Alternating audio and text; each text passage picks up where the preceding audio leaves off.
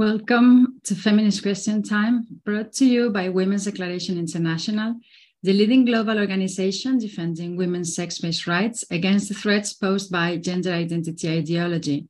There is more information on the website womensdeclaration.com, where you will find our declaration on women's sex-based rights, which has been signed by 34,436 people from 160 countries and is supported by 486 organizations. We have over 100 volunteer activists, including 53 country contacts, engaged in defending women's rights. Please join us as a volunteer. And today we have a very special webinar because we're going to have half of it in English and half of it in Spanish. One part of this webinar is going to be in Spanish and another part is going to be in English. We have Laura Lecuona from Mexico that she's going to talk about her last book. Then Zuleika from Puerto Rico, she's going to be commenting about the politics in Puerto Rico and in regards to the transgenderism politics in the country. We're going to have more Spanish representation in this webinar. The Movimiento Feminista Madrid is going to be here also talking about the actions that they're going to perform. And then at the end, we're going to have Roxy Roots, that she's a survivor from the prostitution and the BDSM world. We are going to start now our webinar. We have Laura Lecuona from Mexico and Silvia Carrasco. We are going to present Laura, which is the writer of this book. She's the contact of Mexico for the WDI, and Silvia Carrasco is anthropology. She's president of the Catalonia Spanish and also she's member of DOMSECO, and she's a professor in the Barcelona University.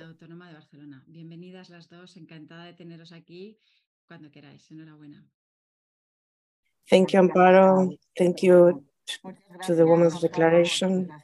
Hello, Laura, how are you doing? It's an honor.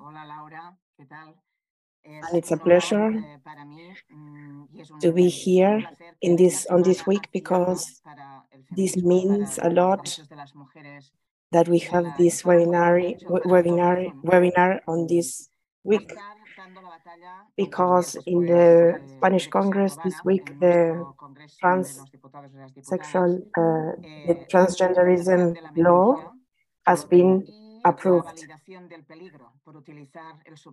We are going to discuss the book written by Laura Lecuona, because all of these laws have been approved in Spain, while the Spanish feminists have been accused of liars and aggressive while trying to stop this from happening. This is only a battle. We are going to win the war, this I'm sure of. And of course, all of these thoughts that we have at the moment, we are going to get out a lot of ideas how to battle this. And also, this is why it's so important to talk about the book that Laura wrote. This position has been very fundamented. We have built a very strong movement in the UK and in Spain. We are all in sisterhood fighting this patriarchal advance, and Laura made a great favor to all of us, because this book is just amazing. Can you see the cover? This book has also its story, its history, because this is going to be translated also. But let me celebrate the efforts that Laura put in Spanish and written this when writing this book. It's not her first book, but of course this book is very important and very needed at the moment. She's a feminist philosopher, and this book can be taken as an encyclopedia because it's everything there, all the information that feminists need. Why is this ideology so dangerous about neo-genderism, and why they are so aggressive against feminists, and why they are so violent against feminists. And this book is actually great because she puts everything into order, very clear, and it's very, very important to have all of these ideas there.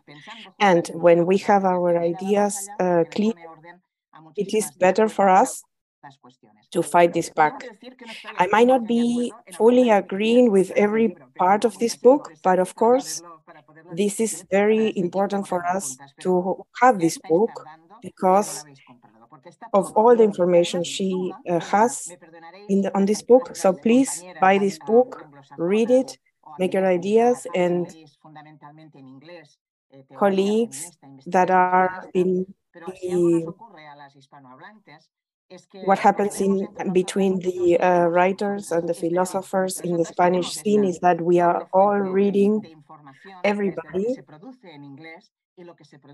So this is very important because this makes all of our ideas dialogue with each other between the ideas from Hispano-American and Hispanic and Spanish ideas with the Anglo-Saxon ideas. And it is a great opportunity that this book is going to be translated into English because these ideas will be taken also into the debate. I'm sorry that I'm taking so long to start, but I really think this is a wonderful opportunity to present this book. This is very important to have in the feminist fight. Thank you, Laura, for choosing me to be the presenter of this book. We're not going to take more time to present each other because I think the most important thing will be to talk about ideas. I will start with this question. Why did you have this need to write this book in this way with all of these ideas you put in the book? And if how did you got into the production of this book? Because it's a clear point how you describe our how we are completely abused and prevented from speaking. Okay, great. I think there was something. Okay, it's an honor that you are the presenter. From the beginning, I always thought of you. And how does the need come up? It's because for me, it's very important to put some order into all of these ideas. And after also many articles that I wrote and tweets, I wanted to sit and kind of put everything together. And I never got the time for this. But an editor that I know since very long and whom I collaborated with before, because I'm also editor and translator. We got along very well, and he is a mathematician, but we share some, for example, some likes in the use of the language, and he is very attentive about what is happening in the world, and he was thinking to translate the Ellen Joyce book, and I was very happy about it. Yes, please translate us, and you can take me as a translator, this would be great. And then he said, wait, maybe I tell you to make a book. And he was at the beginning, he was the director of Siglo 21, like 21st century editorial. And this is how we kind of got together to publish the book from Guadalajara. I really had very little time to write this book, but of course I understood the situation, and I took this opportunity. And there are some things that I would like to say, because what happened has a magnitude. I'm a freelancer, and to make sure that I could present my book in the book fair in Guadalajara, I had to stop working. So I rejected translation, something that you never do as a freelancer, but because you never know what's going to happen later. But of course, everything was ready, the book was ready, and the book was a little bit longer than what we thought, but of course, it was important to really tell everything about what is happening. And the idea, it was that we had an idea for the general public to understand what is happening, but I also wanted to write this book for the feminists, and I also didn't want to tell these feminists all that we know already. So I tried to combine these two things. The thing is, like, when the program came and that my book was published, the trans activists started tagging everyone, the editorial, they started this is when the threat started against the book and the presentation of the book. They even threatened to burn the editorial. We really didn't want this presentation to be closed and shut, but of course we didn't want to be responsible about what was happening and the backlash that we were getting. The editorial was, and the ferry were saying that they were not going to accept the violence, but there was very scandalous. And then we decided not to present it, so just to make sure that this doesn't escalate, because the threats were very violent. And then we changed the plans. But the book was going to publish until the chief of the editorial, that he knew before that the topic was problematic and controversial. And on the book, there are all kinds of information about this topic. And also what to do when this kind of backlash happens. I wrote about this, but the chief was very terrified about it. And I have to say that unfortunately the book is not on the Siglo XXI editorial, not because of these threats, but because of something else. And then they decided that they would leave this conflict into the new chief, but in the middle of his scandal and between the attacks and the harassment, my best answer was the book. I couldn't wait for the book to be published. So I said, no, okay, I will publish it myself. So the edition before the selling, the book was super good. I got super good feedback from the women. The book was very good sold. The book has been reached the feminists and the women all across the country, Mexico, and then it also was sold in Spain and different countries that speak Spanish. I do not support what they decided in Siglo XXI editorial, but this brought the opportunity for me to be interested, to be in contact directly with the women that are interested on buying my book. And this was great because they contacted me directly. I told her all the story. They paid the book before the book even existed. So there was a lot of changes with me, and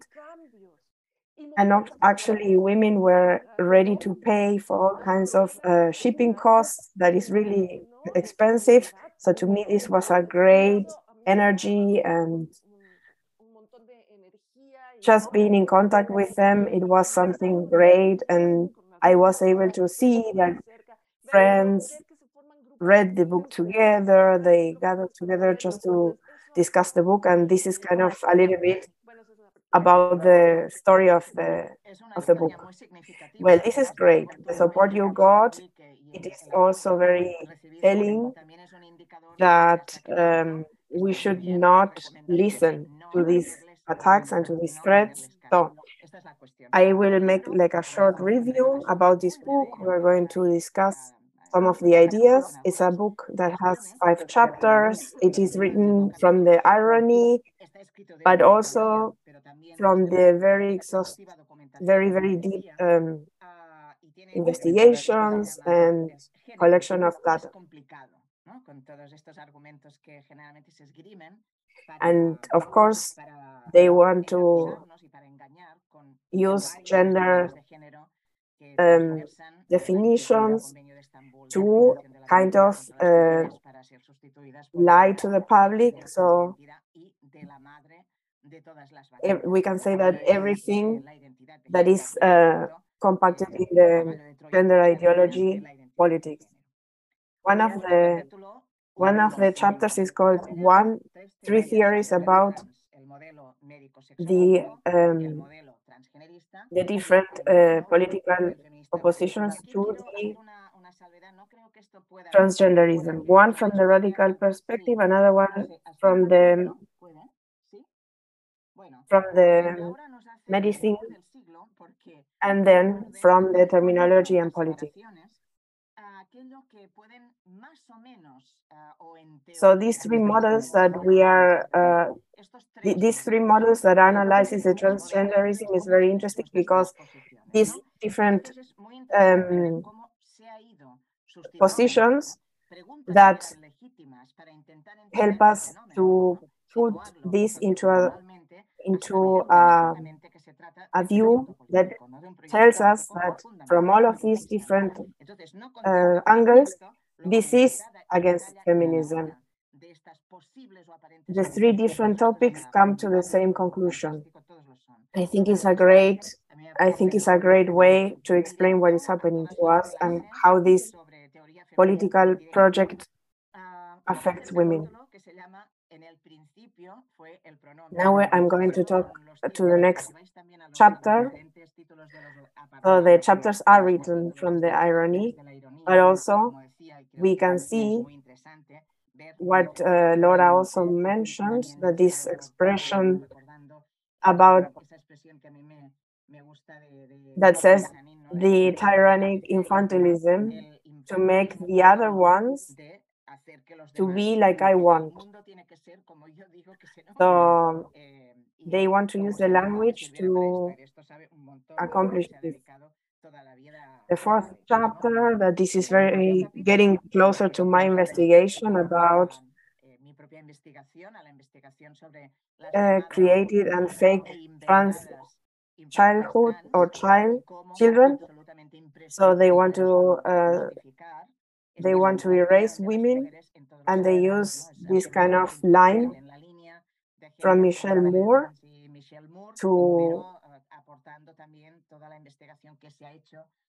to carry on with this rhetoric about the transgenderism in children that affects the education. And it has the last chapter that is called Collateral Damages, and what happens with the freedom of expression, the women, the families, how all of this theory and this political movement is affecting the society, not only in the Anglo-Saxon countries, but also everywhere in the world. It goes very much beyond everywhere to make really like an analysis on what is happening.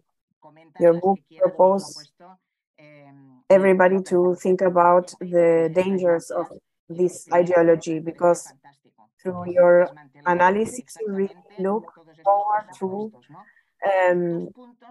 take the veil away from what they are doing by pushing these politics. I am a social scientific, but I am interested to know how do you define this kind of what we are told to be like the real trans. Let's see what they say to families to kind of imply that the child at some point will come up saying that it's trans. And now nobody in the society is explaining why this is happening. We are moving between the politics and the psychologists and psychic worlds.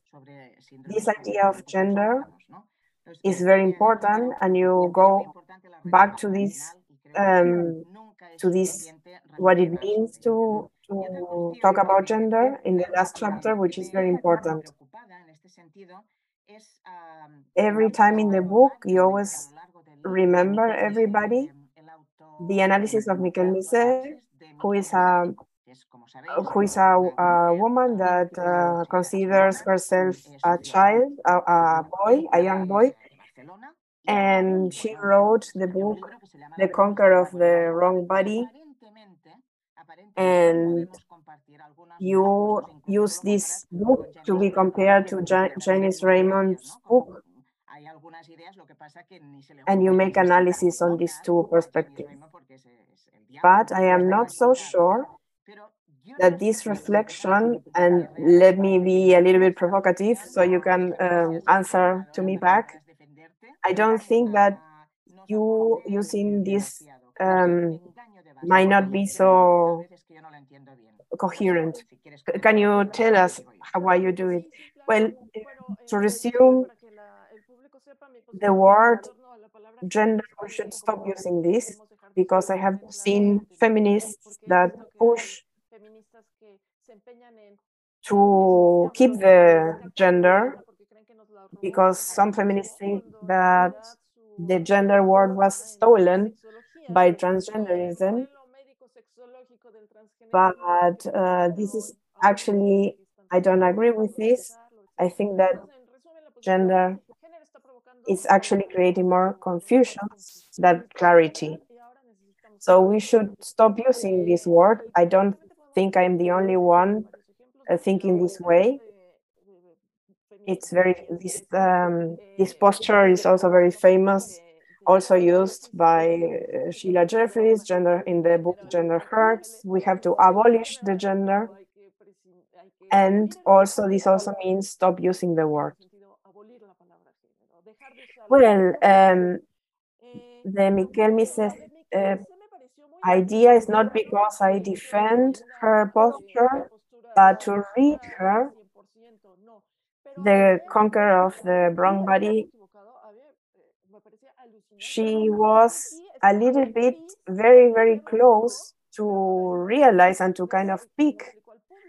But she doesn't, because she talks about her childhood and that she refers to being a masculine child, and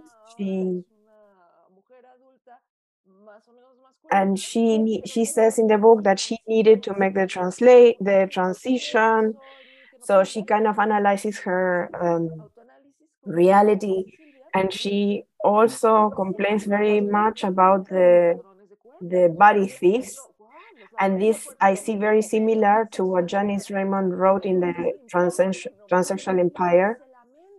And how come that no one told this girl that she can live in her body being herself? But this is what the feminists are saying. You don't really need to make any transition. You just have to be yourself.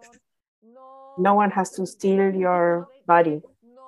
The fact that you're not feminine, or the fact that you're not doing what women are expected to do, this doesn't mean that you stop being a little girl.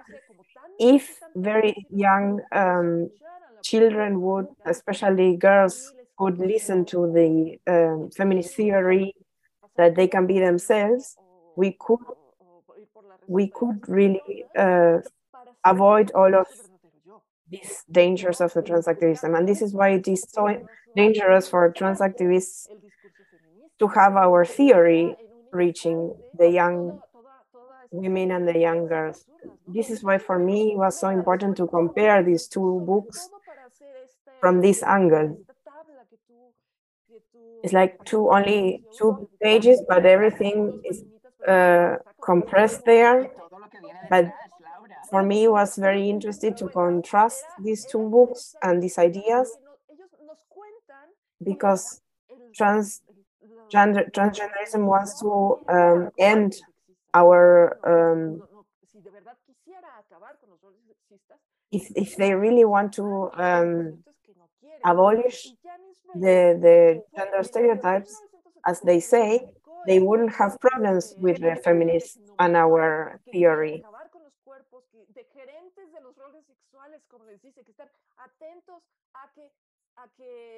They really want to push for gender roles, like the men are very masculine and then the women are very feminine. But then the critic of this young girl, because these trans children is a political instrument to advance the gender identity agenda of the adults. But then they use her, they use her to show, look how beautiful this little girl is. But no one makes a proper critique against the medical complex and politics. And I still find what this trans man wrote in this book, there are very many things that are compared to what Janice Raymond wrote in her book and the radical feminist, because she questions the gender roles. The only question she didn't make is, why do you need this? You already got to the conclusion not to follow the gender roles, but then still you believe in the transgenderist idea that you have to follow this sexist gender roles. I have, of course, a lot of differences with this writer, but if the transactivists were closer to her kind of analysis about gender roles, it would be better, because this would paint the reality, how dangerous the transgenderism, how much it can hurt the young people. Well, the problem is that there is no debate. Also with Miquel Nisset, it's very hard to have a debate. The debate is always taken out of the table. One of the things that I find very key to remark, because you are a professional translator, you're a writer, so the language is your medium. So in the third chapter, you face the main weapon that transgenderism keeps constructing all of this belief system to push for the political agenda. So basically, they construct all of these parallel definition, parallel world of definitions, and they stay in this closed system where they keep surrounding and keeping in this closed linguistic weapon. But Laura really challenges this, and you, in the book, you point out how important it is to keep the language clean, because if we take a little bit of the language they propose for us, the whole thing is over for us. This is why we should not use anything from the language they propose to use. Yes, exactly. The first thing was the pronoun, like you start accepting that they have pronouns, and then you go from having pronouns to having mastectomies and stuff like this, and then the full agenda already taking over your language. It is very common that we hear that, why is it so hard for you to speak to a man in feminine? And this is very important for us not to do. Why should I change my way of speaking about men in front of him?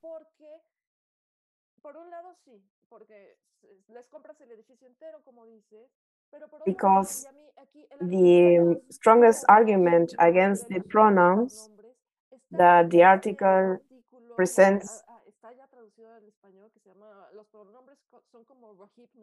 on one side you are yourself pushing yourself to speak about a man with feminine words.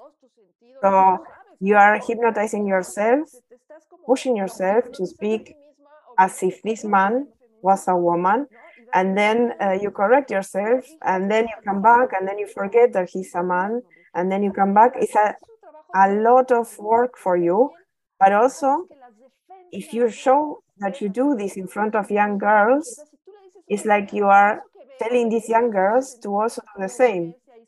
So then you are telling these little girls that if they see a man, they should call him a woman.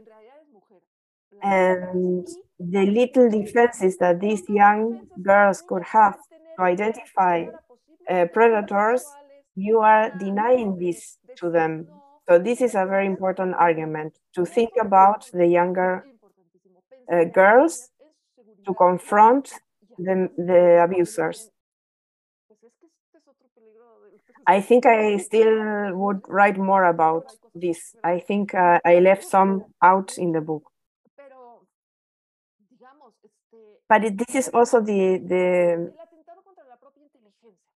I understand the women that they want to be nice to everybody, but then they are attempting against themselves and against the thought, the way of thinking of for themselves.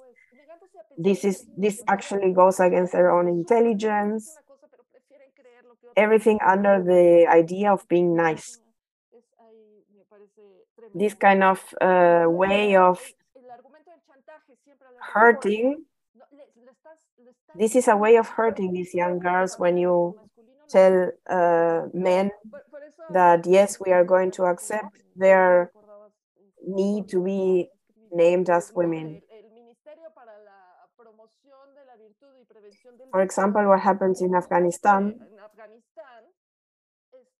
it's very important to recover these kind of things that happen in Afghanistan. Women, if you don't do this, if you don't cover your face, you're provoking men. So please don't do this, don't challenge this. So I see this transgenderism idea of pushing everybody to change the language a little bit like this, that it starts that that starts like this, but I will really not push myself to accept this. But in many languages, you also speak of the language like a repression, like a secta, like they use the language to create a secta and to stop women from challenging this. And you select a couple of phrases where even the women following this agenda, they also don't follow fully this kind of language. That there is something at some point that you can see that they don't believe at the end. There is always a point where they kind of forget, and then you can see that they could be seen as false allies. And then, of course, they feel like they are not allies enough. Yes, yes, and it's also linked to the freedom of expression, the capacity of women to express themselves is very hurtful for the transgenderism and transgenderists that support the idea. But this is the typical idea that we are facing every time. Like, for example, the people in Guadalajara, when I try to publish my book, they accept that we are hateful, and they don't question if we are hateful or not. They just accept this because they claim that the freedom of expression cannot have or include hate speeches, for example. But of course, this is why they don't question what we say. So they just put everything together as a hate speech, and then they don't question what we say. It has to be possible to discuss what is a hateful speech. And there in the book, there's a table on the book where I put some phrases and facts there. In which page is it? Okay. So there, in a democratic society, you should be able to have an organization where the participants can dialogue whether the next phrases could be hate or not. So, for example, calling a masculine a man that says that is a woman. If sex is so problematic, how is it in Afghanistan no who cannot send to school? So how is it when these men identifying as women send to women, take my dick?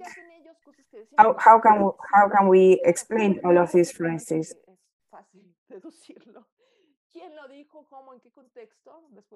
How can we really sure that it's hateful to say that someone was born in the wrong body? Please remember this book. This is great. You can buy it. Thank you, Laura. Thank you, Silvia. So Spinifex will publish the book in English in September with the English title. So Zuleika Valentin, she was born in Puerto Rico, but now she lives in Florida. She's a volunteer for the Women's Declaration, like Laura, that is our representative in Mexico. She works with Women's Declaration in the United States where she lives, but also she will show us what is happening with the transgenderism in Puerto Rico. She learned about radical feminism in her studies, and now she's about to finish her career about sexual studies. And she knows the threat that transgenderism also has for sexual education. Thank you and welcome. Hello to everybody. My name is Zuleika Arroyo. I want to say thank you to Women International for connecting so many women across the world, for letting us be here to speak in a culture of cancellation. Thank you to the very brave women that you show your faces and you let everybody know your name. I'm not the first Puerto Rican that is here, but 1 year ago, one feminist that came here from Puerto Rico. She had to cancel her presentation to be published because of the threats in Puerto Rico. Women are harassed and threatened. They have no support. They are called transphobic. So the feeling of women in Puerto Rico is that there is no interest in protecting the women that are able to speak up. Puerto Rico is a colony not incorporated to the US in the Caribbean. That is, we are less than 4 million. The Puerto Rican policy is a democratic republic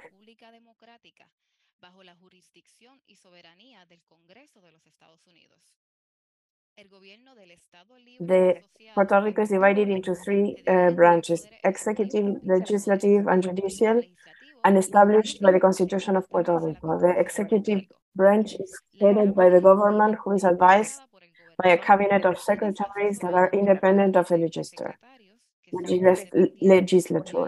The government appoints with the advice and consent of the Senate and the members of the cabinet, which is made up of the secretaries of the departments. Due to Puerto Rico status as an unincorporated territory of the United States, its residents cannot vote in the nation's presidential elections. Politics in Puerto Rico revolves around a multi-party political system dominated by three primary political parties, although in recent years, new parties have been listed. According to the conservative sources, the introduction of the gender perspective was under the governmentship of the first governor, Sila Calderon. She was one of the who installed the office of the Women's Ombudsman, introducing a gender perspective to combat the domestic violence. It is the government office dedicated to impacting public policies and programs aimed at ensuring the rights of women. Domestic violence is a type of gender violence that occurs with people who are or were a couple and between whom there was a consensual relationship. In Puerto Rico, justice for victims of gender violence, mostly women, goes unnoticed. Hence, the need to implement an educational curriculum with a gender perspective. In Puerto Rico, they have always talked about gender perspective, differentiating themselves from gender ideology with great impetus by professionals in the area of social sciences. They define the gender perspective as an analysis methodology which seeks to eliminate the stereotypes imposed by society, opening doors and opportunities, not only for women, but also for men. This perspective, according to social professionals, questions the stereotypes with which we are educated and opens the possibility of building new contents of socialization and relationship between human beings. The United Nations also uses the gender perspective to denote the oppression of women. I believe that in the translation of information, the message is often lost or changed entirely. During my academic preparation as a sex educator, we differentiate between perspective and ideology using the definition of both concepts as antonyms. The gender perspective is defended because, according to the United Nations and the World Health Organization, it's so to comply with the human and universal rights of sexuality, based on dialogue, truth, respect for differences, development of values, and positive attitudes. However, what has happened in Puerto Rico is a promotion of a gender ideology. The intent was to take a gender critical perspective, meaning that the professionals, law, and policies must take into consideration that our culture perpetuates gender stereotypes that oppress women in society. Gender perspective and gender ideology are the same compound word. However, perspective and ideology by themselves are antonyms. Gender ideology, for its part, represents the vision of the fundamental ideas of queer theory developed by Judith Butler. This ideology has captured the intention to implement a critical gender perspective. The axioms of gender ideology include believing in the existence of a gender identity, believing that there are people who are born in the wrong body and that they should be treated, to assimilate their nonconformity and gender dysphoria, believing that gender stereotypes are what make a woman or a man, and deny differences and oppressions based on sex. In contrast, a critical gender perspective includes the acceptance, respect, and dignity of homosexual and non-conforming people with gender stereotypes, the acceptance and education of the body, and the right to attraction based on sex, not gender. When we talk about gender, we refer to the ideas, behaviors, expectations that a society or culture has about men and women. Many of these ideas are considered gender stereotypes and are not determined by nature, but are acquired through sociocultural learning. The Yogyakarta principles determine that gender identity refers to the internal and individual experience of gender as each person deeply feels it, which may or may not correspond to the sex assigned at birth, including the personal experience of the body, which could entail the modification of appearance or bodily functions through medical, surgical, or other procedures, as long as it's freely chosen, and other expressions of gender, including dress, speech, and mannerism. Yogyakarta principles on the application of international human rights law in relation to sexual orientation and gender identity, March 2007. The term sex is used exclusively for biological distinction. It is not assigned at birth. Sex is observed and unchanging. There are people who have decided to identify with the stereotyped ideas of what a man and a woman should be in the culture.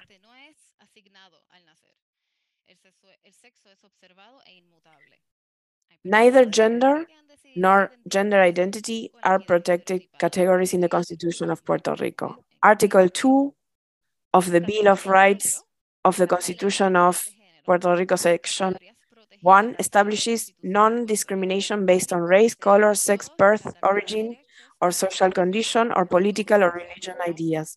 Section 3 establishes that no law relating to the establishment of any religion shall be passed, nor shall the free exercise of religion worship be prohibited. There will be complete separation of church and state. Section 4 establishes that no law shall be passed that restricts freedom of speech or of the press or the right of people to assemble in peaceful assembly and to ask the government to redress grievances. The laws of Puerto Rico have been adjusted to incorporate gender identity. In Puerto Rico, it is allowed to change your gender in driver's licenses and birth certificates, thanks to Executive Order 2015/029, sent by Governor Alejandro Garcia Padilla. This allows people to identify themselves within categories they do not belong under, because identification documents denote a person's sex, not their gender.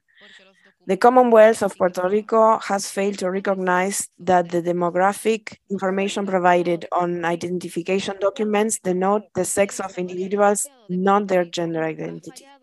This allows people to identify as the other sex. It allows men to identify themselves within a category that requires spaces, attention, and particular needs. When it is recognized that the oppression of women is due to reason of sex. Law 69 of 1985 was also adjusted, which guarantees equal employment rights by prohibiting discriminatory actions based on sex. It establishes that it is illegal for an employer entity to suspend or refuse to employ, dismiss, or discriminate with respect to employment for reasons of sex or any other condition among human beings. Then they amended the law to say gender in 1999 with law number 212.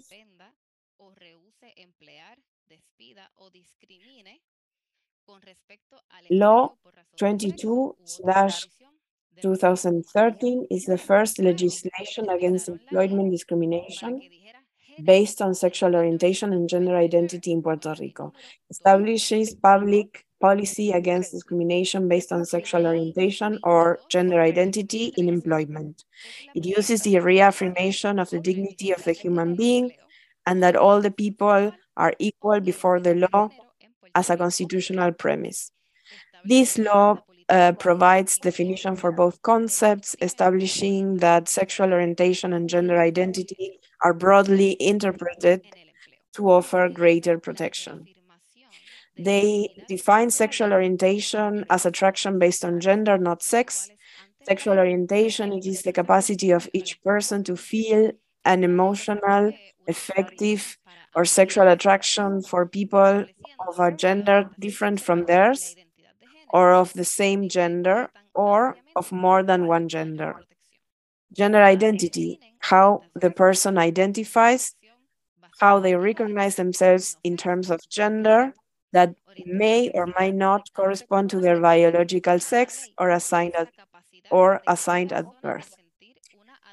Several laws of the Puerto Rican government are amended to conform to this public policy, including the anti-discrimination law number 100/1959 to include gender identity as a protected category when the Constitution does not mention it. General Order 624 of the Puerto Rico Police is created. Protocol for the treatment of transgender and transsexual persons created by Order 624 of the Puerto Rico Police Department. Approved on December 10th, 2015, this general order establishes the obligation to treat transgender and transsexual people with respect for their dignity and rights.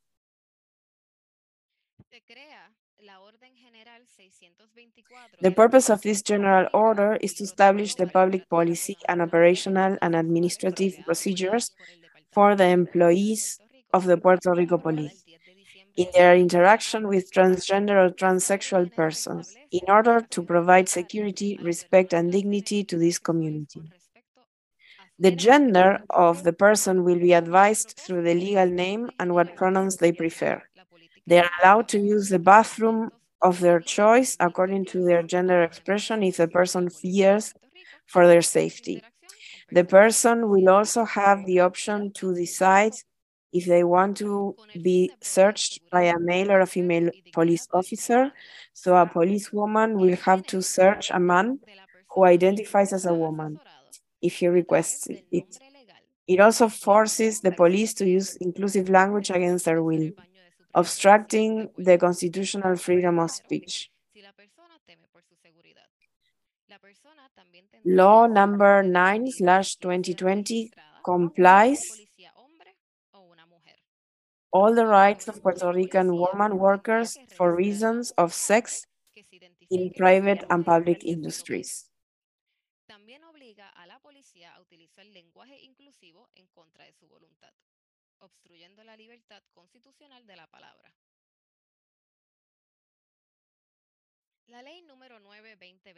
Among the rights granted under the law, they are guaranteed that measures are developed and implemented to prevent them from being discriminated against in their place of employment, have a work environment free of hostile, offensive, or intimidating behavior related to any cause of discrimination, do not tolerate verbal, physical, or electronic conduct, that explicitly or implicitly makes unwanted approaches, that the employer keep the workplace free of sexual harassment and intimidation. All of us here know the consequences of raising our voices in favor of our basic rights. New privileges granted under the protection of sentiment expose women to hostile or vulnerable situations. Lastly, Puerto Rico wants to implement egalitarian education because they understand that education is the tool for the change. However, the curriculum has been criticized because it proposes an education with a gender perspective or gender ideology. Our vocabulary and perspective on healthy sexuality is taking a negative turn. A healthy gender identity is considered to be cisgender, meaning that you identify with the ideas of gender assigned to men and women in society, many based on sexist ideas. To support all of this, you have to believe that there is a gender identity, in an intimate feeling of oneself as a man, a woman, a mixture of both or neither, and that we are born in the wrong bodies. How is it that by validating feelings we protect women? If women want to educate against the imposed gender, why the need of amend a democratic labor law with unconstitutional elements? In addition, there are already two anti-discrimination laws on employment. Why protect an ideological concept like gender identity in the law? Are the citizens of Puerto Rico aware of these changes? Gender identity is the idea or feeling of a person in reference to their sex and gender stereotypes imposed by culture. The more you identify with a gender stereotype, the more you align yourself with feeling like that gender. And it is not a protected category under the Constitution of Puerto Rico, nor should it be compared with sexual orientation, since both terms differ in their nature. Sexual orientation is attraction based on sex, not gender. With my message today, I want to invite mental and sexual health professionals in Puerto Rico to be critical of the queer narrative and its effects on our society and culture. I invite you to connect with feminist teachers for co-education if you are truly interested in developing a feminist co-educational curriculum, like the one proposed with the law 62/2017.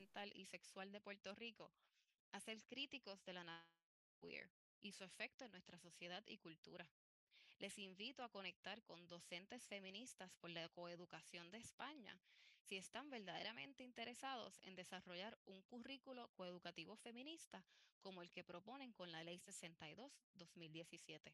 Gracias. So now we are having El Movimiento Feminista de Madrid, the feminist movement from Madrid, which is a group focused on women's rights, and they organize and are dedicated to political work and actions in Madrid. So welcome, and over to you. Thank you. So, hi, I'm Ana, and from Bad Fembelin, we are supporting and working together to be there in Spain the next 8th of March. We really recommend everybody to join the Movimiento Feminista Madrid because they have been doing great actions before. For example, they work together to make different kinds of flyers and special banners for this action. So we are very happy to be supporting the Movimiento Feminista Madrid. And we invite all our international friends to join them. Thank you so much to Women's Declaration International for having us today. We are really delighted to be here. I'm speaking as a spokeswoman for the feminist movement of Madrid. My name is Laura Rivas, and we are an independent regional group that is not affiliated in any way to any political party or any trade union. We work autonomously, although we do collaborate with other organizations in Spain on different initiatives. We are fighting to take back Women's Day, essentially. Women's Day and other women-centered events throughout the year, but especially the Women's Day March has been our main fight for the past years because it was co-opted, as it has been everywhere around the world. It was co-opted by trans activism and so-called liberal feminism.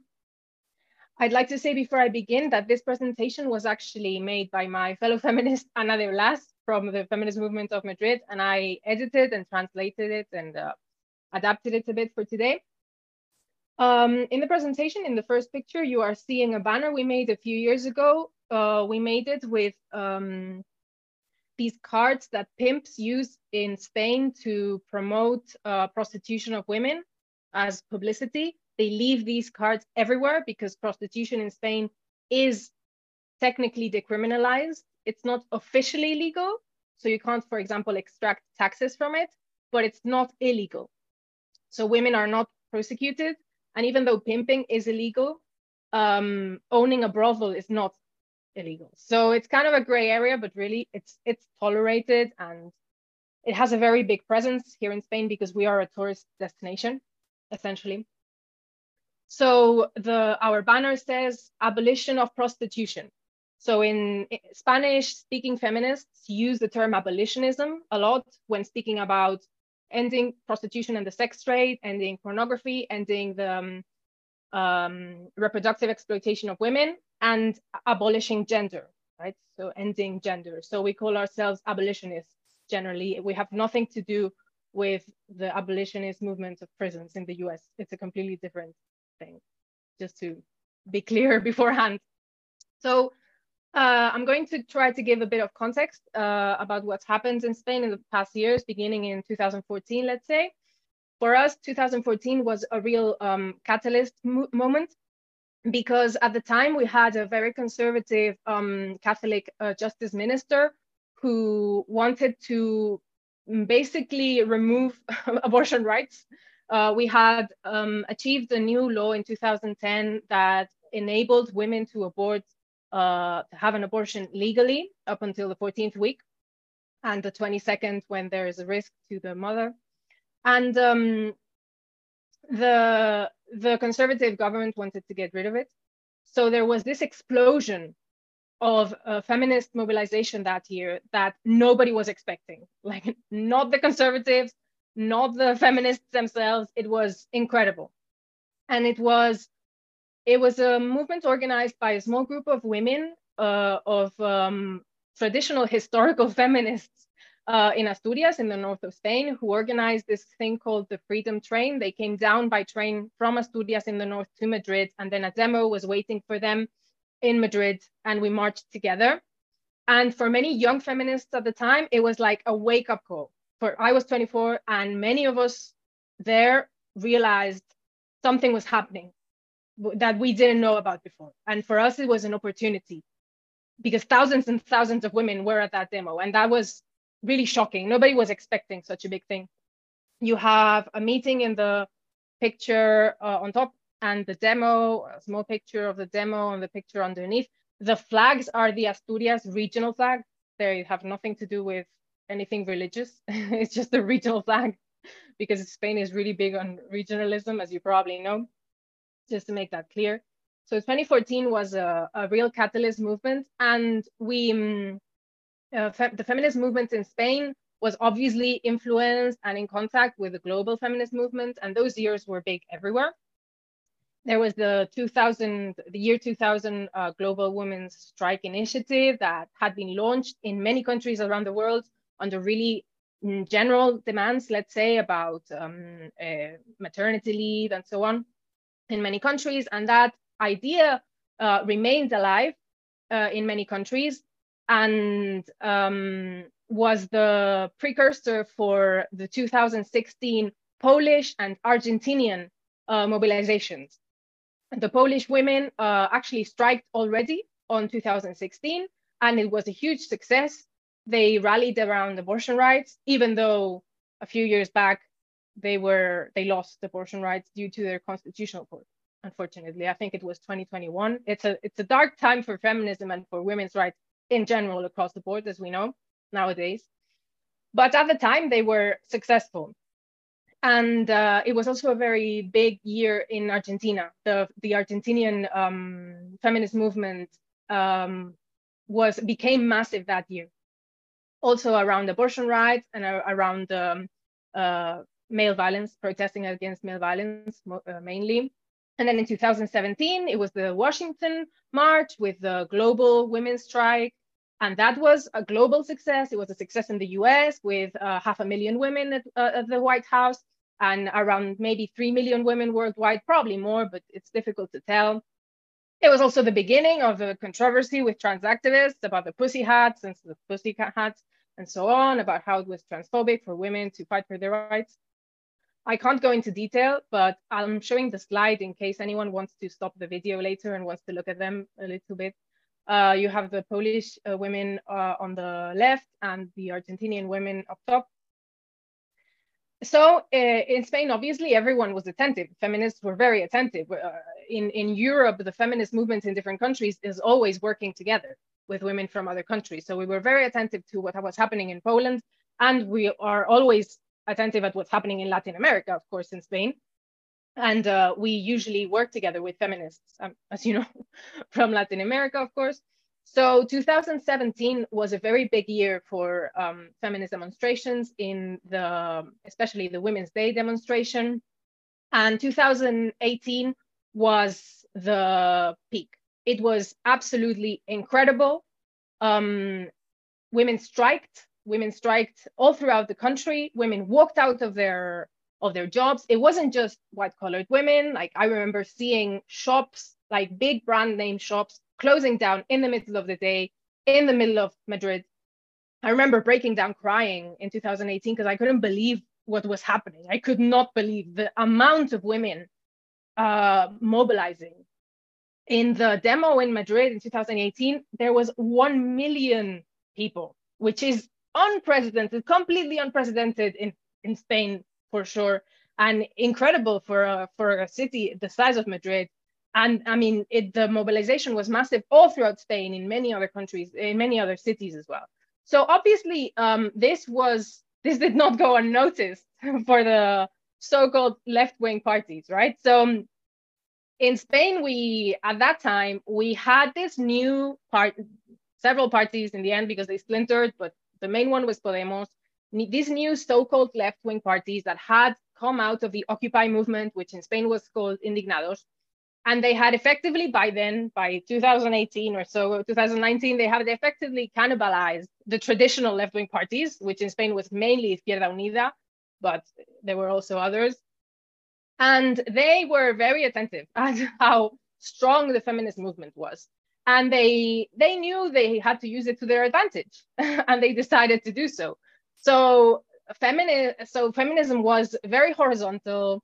The organizing assemblies and meeting groups were very, let's say, anarchistic, very egalitarian and so on, non-hierarchical. So they were very easy to co-opt, and they were co-opted. There was this strategy of entryism from the pseudo-left that was carried out. And in exchange, the Podemos party, mainly Podemos, gave their apparatus as a means of support for the mobilizations. So at the time, many feminists believed they were well-intentioned. Many voted for them. I voted for them in 2019 and came to regret it very, very strongly because I peaked trans very soon after. And back then in 2018, Podemos had already proposed a self-ID law, which they barely changed a few things. I really liked Zuleika's presentation because it's shocking how similar the legislation all around the world is, right? I mean, you can see it's a template that they've purposely exported everywhere. Like the definitions are the same, it's incredible. So Podemos already had that text, which is always the same text, in 2018, and very few women were attentive about it back then, but there were a lot of fractures already around the prostitution debate. So in the main areas that had been co-opted, prostitution was taboo, pornography was taboo, you could not be critical of it.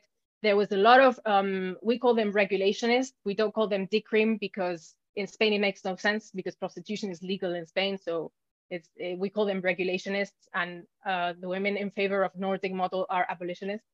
So a lot of women in the pseudo left-wing parties are, women and men, of course, are pro-regulation, so pro-pimp and punters' rights, right? The right to sexually exploit women and to trade with women. And it was a taboo. You could not broach the subject. We tried. We went to the meetings. We went to the assemblies for several years. Abolitionists tried to broach the subject. This is a women's rights issue. We need to address it. Prostitution is a huge problem in Spain because, as I said, we are a tourist destination. And especially in Catalonia, Barcelona. Barcelona is porn central of Europe. It's like the porn industry is really, really strong, and the pimp lobby is very, very strong in Barcelona. And it was impossible. It was impossible. We were boycotted at every turn. It was impossible. So by the end of 2018, feminists, actual feminists, decided to organize. And in Madrid, there was a meeting called the Abolitionist Assembly, Asamblea Abolicionista de Madrid, which eventually became an organization, and then afterwards would give rise to several radical feminist groups in Madrid. And this was a meeting place for younger, let's say, I know it's a stereotype, but let's say younger radical feminist stereotypes. I can't see you. Younger radical feminist stereotypes and sorry, I was distracted. Radical feminist women and older, more traditional feminists who had been traditionally involved in the Women's Day marches and so on, and organizing, that had been sidelined when this political co-opting of pseudo-liberal feminism happened. So we began organizing in our own groups at the end of 2018, and we kept trying to participate in the official channels for the official Women's Day marches, and it was impossible, and we were boycotted at every turn. And in 2020, we decided, okay, we can't participate in this anymore, because what had been happening up until then was we were relegated to the back of the march. Our demands were impossible to put in the official manifesto. We had no access to the press. So in 2020, the Women's Day LibFem, the new official organizers, which were not the official organizers, but the co-opters, decided to get rid of the women's strike and invent this thing that they call the Women's Revolt. And they organized different little events around different cities in Spain. And this is one example that you have here of a trans-identified male saying in front of a little girl how prostitution is a revolt and how prostitution is empowering to women. I can't play the video, but it's on Facebook. If you look for it, for Revuelta Puteril. If there's a way to share links, I'll share the link later, maybe in the comments and so on. And this is just one example of trans activism completely co-opting. Of course, males were trans-identified males were were participating in these meetings and so on. So it was impossible to have women-only meetings. And we abolitionists who organized alternative meetings were, of course, outed as transphobes on Twitter and so on. So in 2020, on Women's Day, we decided to bypass the official march and go to the front and get to the end of the march before anyone else, to avoid clashes, but to try and get a picture for the press before the rest of the march arrived. And the organizers decided we were a terrible, transphobic, and horrifying threat, and they came after us. And before the march arrived, there was no march. It was arriving, it was behind us. And they came and decided to push us, to shove us, to kick us in the, I got hit with my own megaphone in the mouth. I got kicked in the stomach with an elbow. I gave a report to the police that evening. And other fellow feminists also did. But it was useless because, of course, we didn't know who these women were. And it was mostly women doing the dirty job for the men. And they pushed it and they shoved us and they broke our banners with a knife and they threw our banners to the ground. And that graffiti says, no abolitionist will keep her head. We are coming for you. That appeared on Women's Day 2020 in our main university in Madrid, Complutense de Madrid.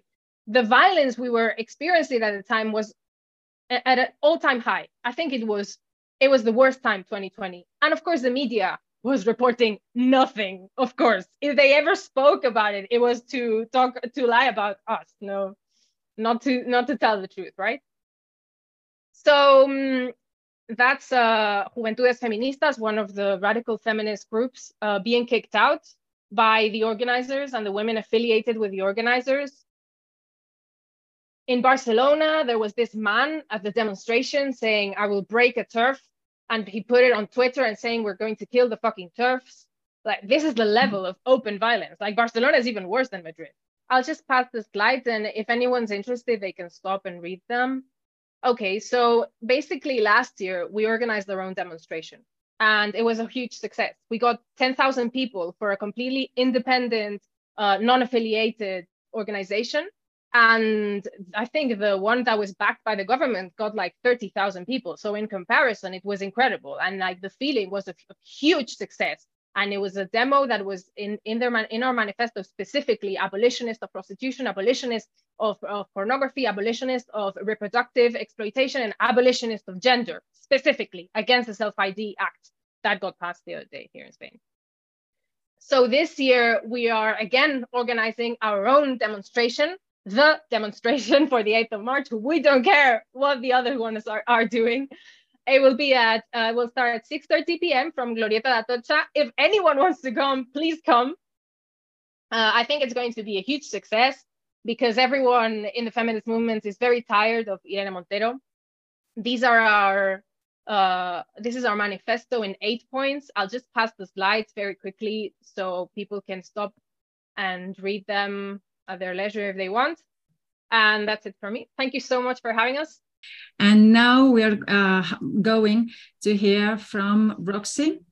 Roxy is here to tell us about her personal experience as a survivor, because she is a trauma survivor of CSA, child sexual abuse, who ended up in the sex trade after a lifelong struggle of not fitting in, and she got out by realizing the abusive patterns of relationships, BDSM and kink, the sex industry and the trans industry were all the same, and she has experienced herself how pornography shapes and fuels our culture. This is a very tough subject, but we're here to support you and to hear from you, and please welcome, and over to you whenever you want. Thank you. Hi everyone, and thank you for having me. I'm not sure how I'm with time now because we are already like over, but I'm trying to make it short and sweet. I've got a couple of other interviews already out where I go into a little bit more deep detail, but this is like a little run over my story and what I've learned. Sorry, Roxy, can I just say you have got 20 minutes. You definitely don't make it shorter. And no, I've told the attendees we really want to hear from you, and even longer another time. But so yeah. Okay, cool. Yeah. So my story is very much kind of like related to it's basically like a showcase story for what is happening to a lot of women and young girls everywhere. So let me just explain to you how I got into the sex industry. So it started with childhood sexual abuse in my family, which was actually really, it was a really loving family, but my granddad wasn't. So it kind of started off with this. Me and my two older sisters had to endure this, and it ended with me lifting the secret, actually lifting the secret. And then what followed was trauma from everything that unfolded afterwards. So when I lifted the secrets, the grooming, the manipulation, the result was moving away from my hometown, being totally removed from everything I knew and moving to a different place, going into school. And from the beginning, I was just, I knew that I carried something because I was the secret, the lifter of the secrets. And so this is what I was walking around with my whole life. I knew something was wrong with me. I knew something was off with me. And yet when I came into school and I tried to be friendly, make friends, whatever. I was obviously not getting on because we all know how children are. In classrooms that are mixed, I'm not sure how it is in single-sex schools, but what I experienced was bullying from the beginning. And you know, there comes the kind of like time where you know, you probably like give up on trying to fit in, you know, because I tried to fit in. I tried to wear the same clothes or whatever. I tried to escape the bullying. It didn't work. Anyway, so this is the school time, and this is the feeling that I kind of carried with me the whole time. Pre-pubescent was a time when I was just hitting the puberty, was a time when my parents divorced. This was probably also, this is all connected. Obviously, this is not it's not an easy story for any family to go through. So my mom actually left, and up until that point, I was a child. Like, I was actually a child, but I was also a very traumatized child. I was afraid of the dark. I was peeing my pants and all these kind of things until I was 11. My mom left. I got into the puberty, and I was left to my own devices, and I had my older sisters to look to, and my oldest sister had already been that traumatized that she kind of like went inward and rejected anything sexual, I guess. And so I had like a good kind of like, I had an idea of what could happen, or what I thought to myself back then was, I don't want to be a victim for my whole life. I know this has happened, but I just want to, I don't want to be a victim. That was what I was telling myself. A little bit further down, I was questioning my sexuality, but whenever I did, you know, I'm interested in girls, there was this thing about, maybe it is because you have experienced this, and maybe, you know, maybe being open-minded and not settling on something and trying out and stuff like that, maybe that's the better direction. And so what happened then was, I ended up in a relationship with someone when I was 13 until I was nearly 20. Very toxic, very toxic. But I had no boundaries. I never learned any boundaries. I validated myself through performance of what I saw in what I had already saw then by that time in pornography and stuff like that. So what I figured out, I am able to perform, like I can do all of these things, and that must mean that I am probably healthy. Like if that's what everyone else is doing, you know, if people are watching porn, even young teenagers already, and this was start of the 2000s, I must be normal. So knowing that I didn't feel normal, I just looked out, and I always try to like I couldn't find anything wrong about it. So I just went along with it. Okay, that's what teenagers do, whatever. Anyway, I was in long-term relationships my whole life, actually, from 13 on, really long, like 9 years. And then the next one was like 4 years, always with men who only ever told me, you are different than the other girls. And hearing this, I was like, yeah, I know I'm different, but if you see me, then maybe I'm okay. And then whenever they turn sour and bad, it felt like I need to prove that I'm not wrong. Anyway, so this is how abuse works. And I didn't never know well, how it is. Like, you know, you are in these relationships and you believe everything that they tell you.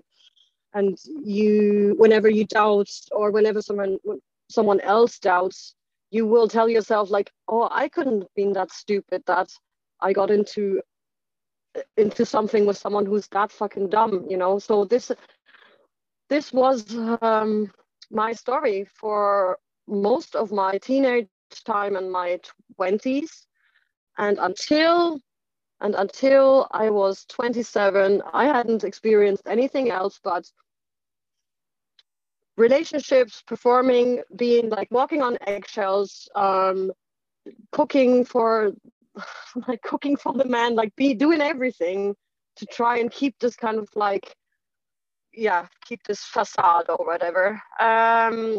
Any sex that I had was like more focused on like performance, not how I actually felt. I actually dissociated a lot of the times before I entered the sex trade. Now, what I have to say as well is that I obviously grew up in Germany. So I grew up in Germany. This is a very progressive country, and like, you know, the sex trade here, like, I don't know, like it's normal. Okay, this is how it was. Yeah, this is how I grew up, kind of like understanding it to be. Obviously, I also knew that it wasn't something normal to do. Like, I knew that only certain people can do that. And I had lived nomadically from like 2014, 13, 14, in Ireland and then the UK. I was like taking drugs for all of my life, like smoking weed from when I was 13, and like when the 5 years before I entered the sex trade, I was heavily, like, I was literally just on drugs, really heavy drugs, and I have no recollections of it, really. I lived in a couple of different cities and I don't have a clue. I was never able to hold on down a job for longer than a year. I was working corporate jobs, but wherever I was and whatever job, whichever surrounding, whichever groups of people, scene or whatever, I was always feeling like an imposter or really wrong. Just that's how I felt my whole life. Anyway, in Brighton, when I was just giving up the drugs, because I was indeed fighting my whole life to find the right crew, find meaning, find something. I was sitting at the beach in Brighton, a very, you know, we all know, or you probably don't, but Brighton is this progressive, queer, sex positive town in the south of England. That's where I was actually living on a boat in the marina for, I think, £100 a month. And I met an older man who was a photographer through someone from the rave scenes, through some drug contract. And he was a photographer. He was part-time working in college, teaching teenagers, and part-time editing and taking photography for the porn industry in the UK. And I met him alongside his his protege, or as I now understand, one of the girls that he groomed as well. And so he basically told me he's a photographer. This is how the industry works. It's a really lucrative thing. And then she chimed in, and she's 21. And she told me, well, she's been doing this since she's 18. She by then already had a Mercedes, like she had a lot of money. And me, I didn't. And I had just stopped corporate jobs and wanted to go back to my hippie ways. Actually, before that, I did permaculture, did lots of like self-sustainable things. And my dream was actually, and still is, to buy a piece of land and create my own garden and self-sufficient lifestyle. And when she told me how much money you can make, I was kind of, it was done. Like, it was literally done. She told me, it's £50 per hour to start off with. And obviously she will have told me this because she was doing well. So when you're doing well, you obviously, if someone asks you, or if you meet someone, you will not tell them the truth or something. You will be very proud of yourself, because even if you come, or especially if you come from like desolate or or difficult upbringing, you will be like, well, this is me getting myself out of this. So this was her stance as well, and this is what she was telling me. She was telling me that I am beautiful and sexy, and I never even thought of myself as that. As I said, the only compliments that I ever got was, you are not like the other girls, and that's kind of like all I've ever gotten. I was very alternative back then, I have to add. Like very alternative. I have like tattoos everywhere and stuff like that. And yeah, she said, there's a space for everyone in the sex trade, and I can show you the ropes. I have lots of contacts, and yeah, you'd be doing great at that. So I started with her mentoring kind of thing. I got into it.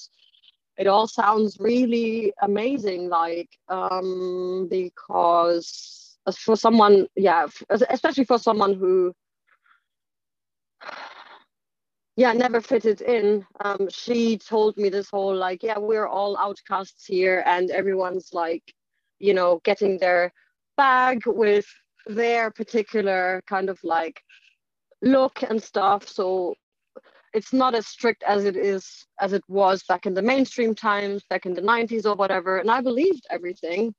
And then I got in modeling and webcamming. It was like end of 2017. I was 27.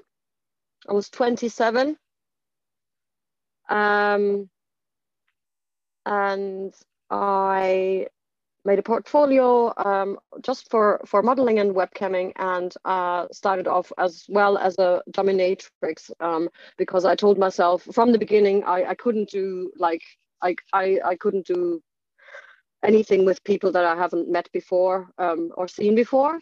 That was my kind of like boundaries that I had at the beginning.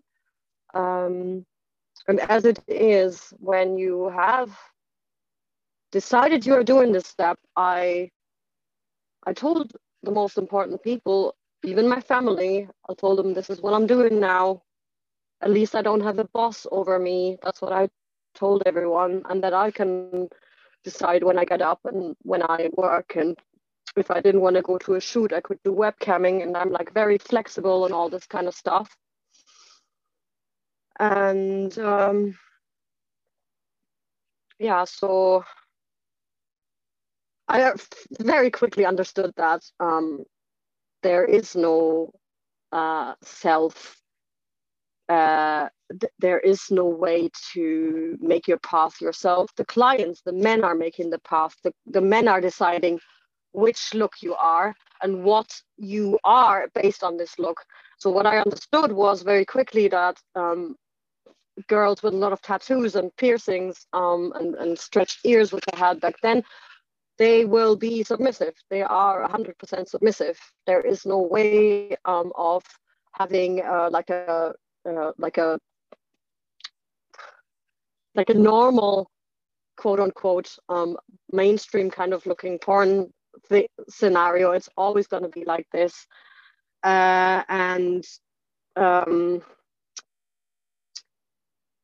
Yeah, I rejected lots of shoots. I said no lots of times, until there was a point where I was like, well, and where even models and this woman as well would be telling me like, oh, you know, maybe you'll have to change a little bit. Maybe you have to like look at what you can do. Maybe look at fetish stuff, or maybe look at this or that. But this is not how you're gonna have to be flexible, basically. And that was when the first producers, and also like high profile, like as in like high Twitter follower profile, contacted me. Some women, but mainly men. Mainly like 98% men. Hey, you're new on the scene. Do you want to shoot? Like, I'm very well known and I can make you big and all this kind of stuff. And yes, I fell for that. I did that. I did, I think I did like 10 shoots with like men. And 4 of those were like mainstream pornography shoots. mainstream meaning that they are really big companies and it's watched like a lot everywhere. And what I wanted with that was like any other porn person that talks about it in a positive light, they always want to promote themselves, like, so that's what it's never about telling the truth. It's always about promoting yourself, and if you are saying something, you will never like talk about the negatives. The promise was, the more mainstream I do, the more money I can ask for in sessions, like, so in real time meets with submissive men. And yeah, like the higher profile you are, the more you can ask for your OnlyFans and stuff like that. And that's what I did. So I did all of these things because that's what you do. And that's what professionalism is in this industry. During the time in my industry as a dominatrix, which I was the whole time through, I had the same experience as every other dominatrix, which is men, like the main clientele of men coming to you asking for feminization, forced feminization, fetishes, which is, yeah, as we hopefully all know, it's also called sissification, and it is the sexualized, it's basically the sexualization of, or fetishization of, transvestism. There is no other way of saying this. This is not a fetish. It's literally like an obsession, or like it's an obsession with humiliating and degrading yourself into the feminine quote unquote role, because the feminine quote unquote role is what they see in pornography. And until they reach this point to end up wanting to be feminized, they will have before that other inadequacy issues around how they look, how they perform in bed, if they have a small penis and stuff like that. This will all feed into this whole thing of like, oh, I'm not a real man. I want to be humiliated for not being a real man, and then get turned into a slut and a whore, and this is what they do.